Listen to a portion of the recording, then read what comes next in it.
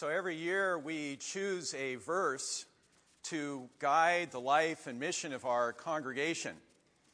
And if you turn in your bulletin today, you'll see that it says our verse, singular, for 2017, but this year we have a 3-for-1 special. And we have 3 verses that we're going to be learning together. We want to begin practicing it together this morning, right now. And I encourage all of us to learn this together and to learn it especially with our children. So this first time I invite you just to listen to it. And then the second time we'll line it out together. Matthew 11, verses 28 to 30. Come to me, all you that are weary and carrying heavy burdens, and I will give you rest. Take my yoke upon you and learn from me, for I am gentle and humble in heart, and you will find rest for your souls. For my yoke is easy and my burden is light. All right, please repeat after me. Matthew 11, 28 to 30. Matthew 11, 28 to 30. Come to me, Come to me, all you that are weary and carrying heavy burdens, all you that are weary and carrying heavy burdens, and I will give you rest.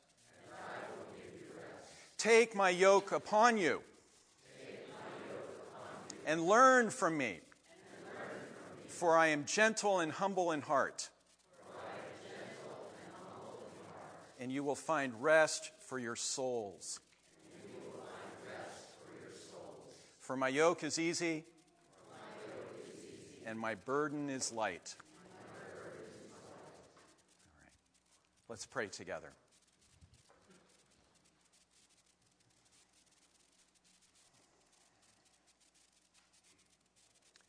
Dear God, we thank you for the way that in Scripture we again and again hear your invitation to come to you. And we hear that invitation most fully in Jesus. So today, like our dear brother said, we want to take you up on the offer. And we want to come to you in fuller ways. By hearing your word, by sharing communion with you and one another. Come to us. We pray this in Jesus' name. Amen.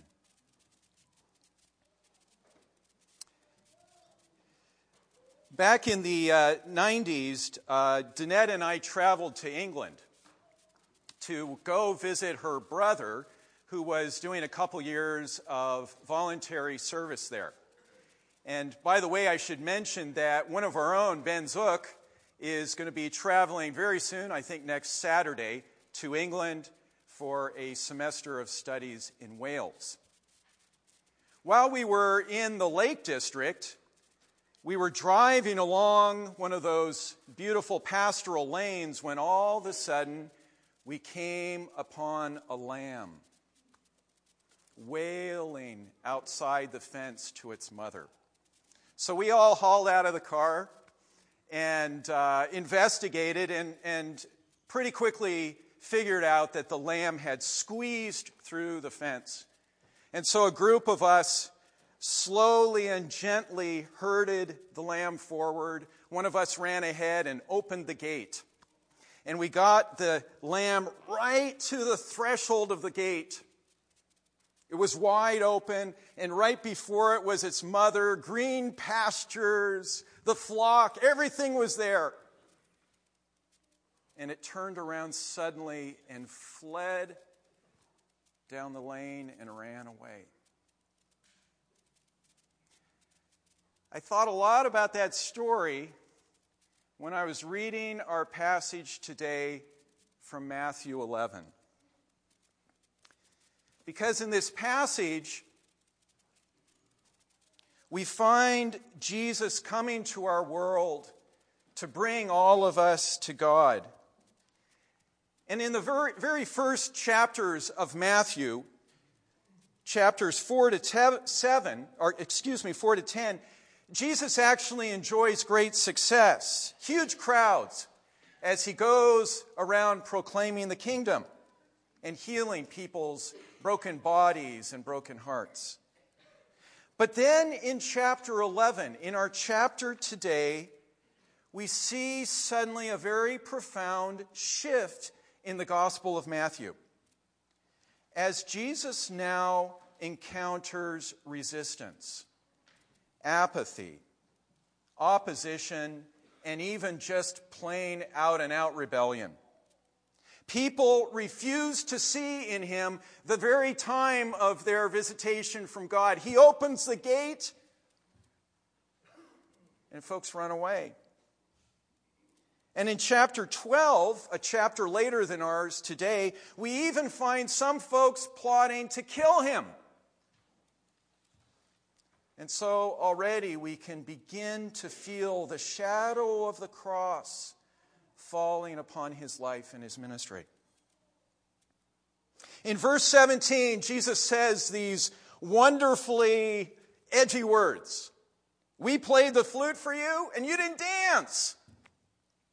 We wailed. You didn't mourn. In other words, John the Baptist came as a teetotaler, living on his strange diet of locusts, and folks said he was demon-possessed. But the opposite wasn't any better. Jesus comes as a friend of sinners and shares his table with all of humanity. And what do people call him but a glutton and a drunkard? To what shall I compare this generation, Jesus says. He's had it up to here. Friends, to what would he compare our own generations here in 2017? And in what ways do you and I still respond to Jesus with apathy, with unresponsiveness, or out-and-out rebellion? In verse 26, and I invite you to turn to this passage if you'd like to follow along, we hear Jesus marveling about the special openness that infants have to his message. And I love that. What he's talking about is a category of people called the little ones. In Hebrew, in the Old Testament, they are called the Anawim, the alien, the widow, the foreigner, the orphan. Those who are weak and vulnerable, they have a special ability to receive and to welcome his message. You see, God can work best with us when our hands are wide open. And when they're closed, whether we're pointing at somebody or shaking our fist or whether we just say we don't need any help, that's when God has a lot of trouble working with us.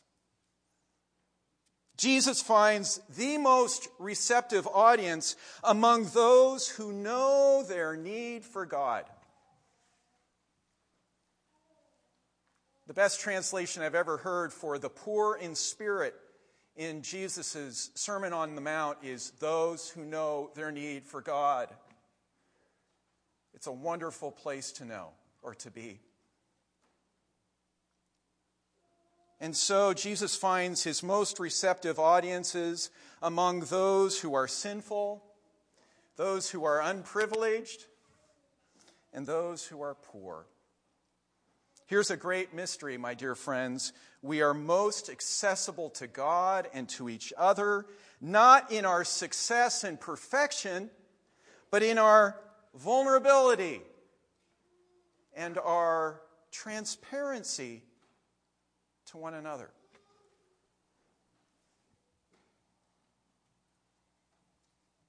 Back in my late 20s, that's just 5 years ago. Well, actually, it's a long time ago now that I'm going to tell you what happened in my late 20s. I don't want you to think it was just yesterday. Back in my late 20s, I went through a time of deep personal crisis and spiritual searching. And during that time, I started reading the Bible again for the very first time in many, many years, almost 10 years. And I felt especially impacted as I read those parts of my Bible with the red letters. And you know who speaks the red letters? Jesus. And none of his words touched me more deeply than the 3 verses that we've chosen for our congregation this year. Come to me. And I felt like he was saying that to me. Come to me, Todd. All you that are weary and carrying heavy burdens, and I'll give you rest. As I said last week, we treasure the Bible, and we keep on studying and wrestling with it because it's there among other places, but it's especially there that we meet Jesus, the living Word of God. I'd like to look at Jesus' words now in these 3 verses in more detail because we see a kind of threefold pattern that I'd like to unpack a little bit. Come, learn, and rest. First of all, notice the beginning. It's so crucial. Jesus says, come to me. Come to me wherever you've been, whatever you've done. Come to me. A few years ago, Glenn and Annabelle were reflecting with their grandkids on Easter morning about the meaning of the resurrection. And they had all their grandkids gathered in a circle on the floor. And that's when Anna, age 6, suddenly piped up, I know what it all means. She said, opening her arms wide, God is saying, come. God is saying, come to us. And in Revelation chapter 22, Jesus repeats this same message 3 times. Come, come, come. I guess we need to hear it a lot to believe it. Jesus invites us to come, and that's exactly the kind of church that we want to be as well. We want East Chestnut to be that kind of invitational community, inviting folks to come to Jesus even as we come to him ourselves. Now, after we come to Jesus, he gently invites us, he humbly invites us in verse 29 to start learning from him.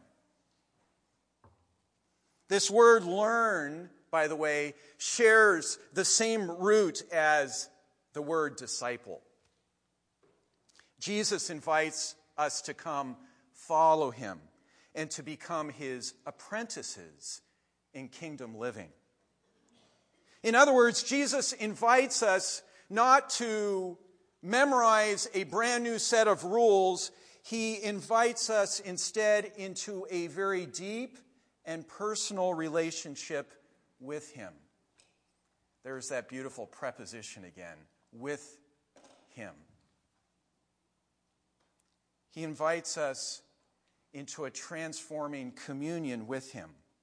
He invites us to make his ways of reconciliation and love and forgiveness our ways. He invites us to make his mind, the mind of Christ, the expansive mind of Christ, to make his mind our mind. And as I love to tell you folks, the more you and I start becoming like Jesus, the more each and every one of us is going to become who we really are. It's a great mystery. The more you become like Jesus, the more beautifully you become who you really are.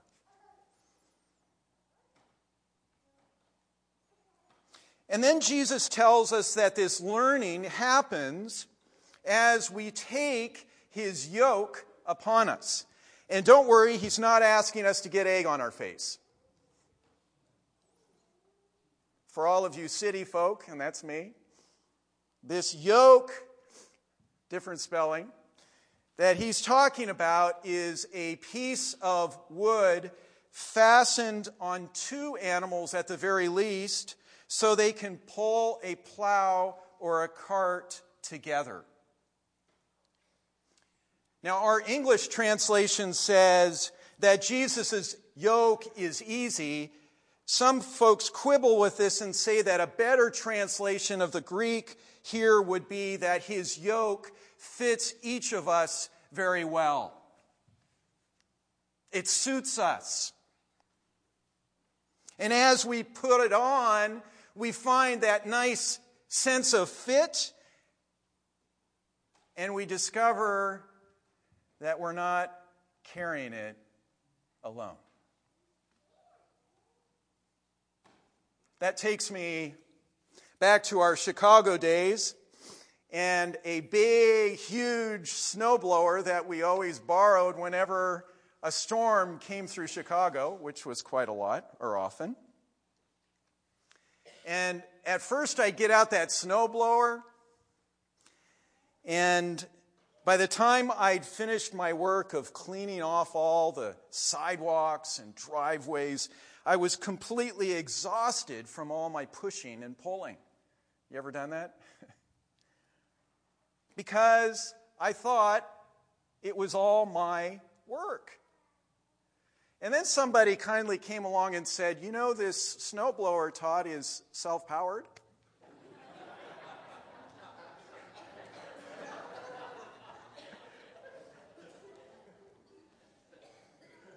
And I learned that my work was to work with it instead of trying to do it all on my own steam, which wasn't a whole lot of steam. In the same way, Jesus' yoke is something we share with him and his followers, and that he carries and pulls with us.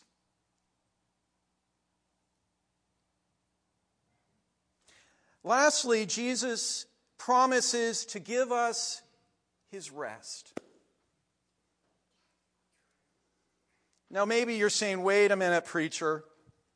Is this the same Jesus who asks us just in the earlier chapter 10, and then in chapter 16, to take up our cross?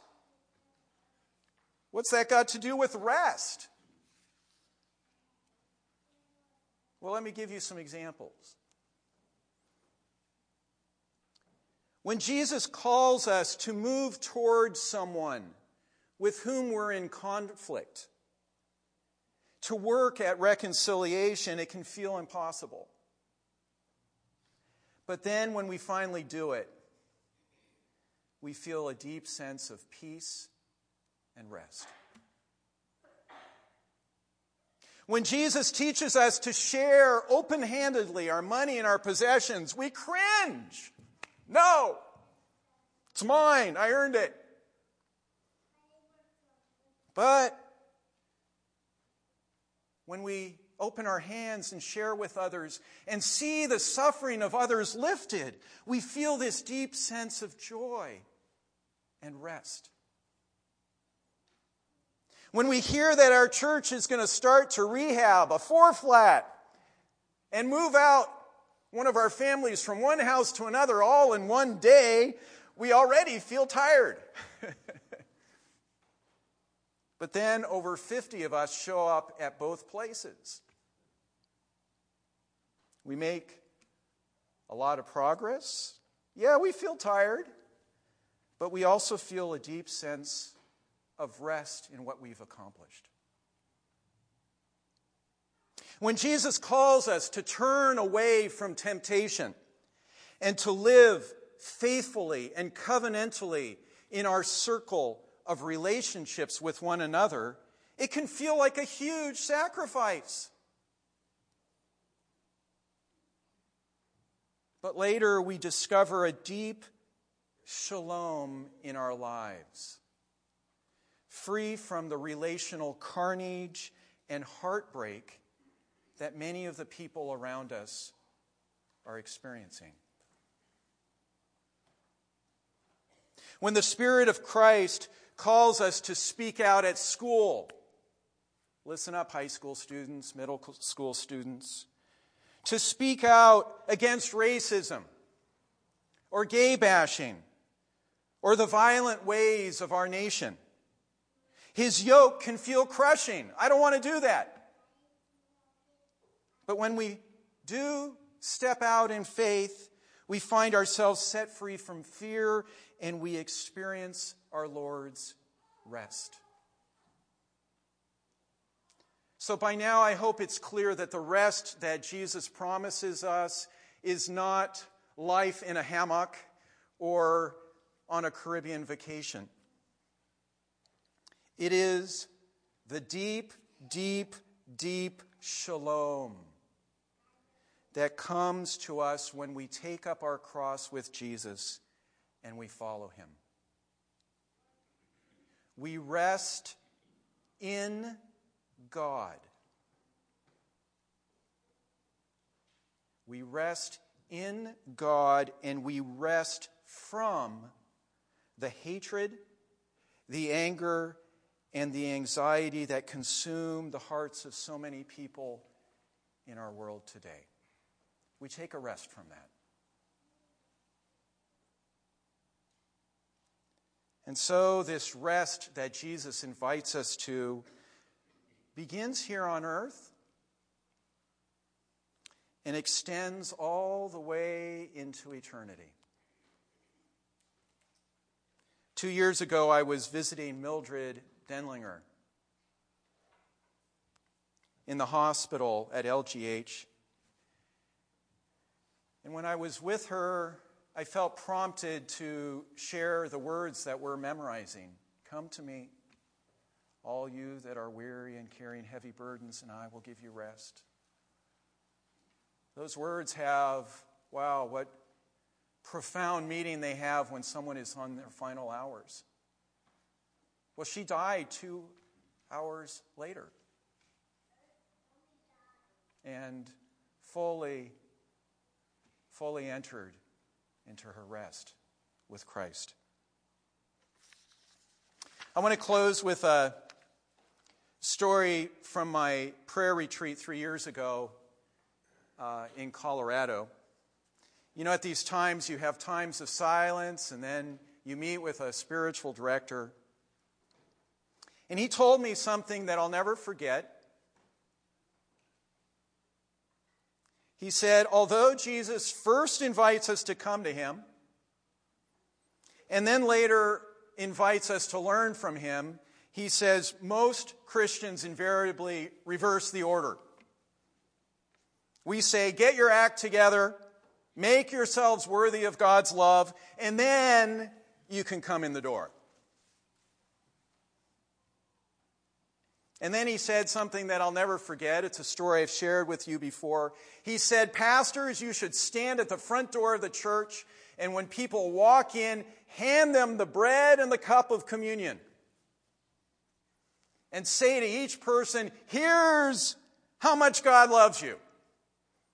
Receive God's unrationed, unmerited grace. There's nothing you can do to earn it. Nothing you can do ever to be worthy of it. All you can do is receive it with open hands. Just open your hands.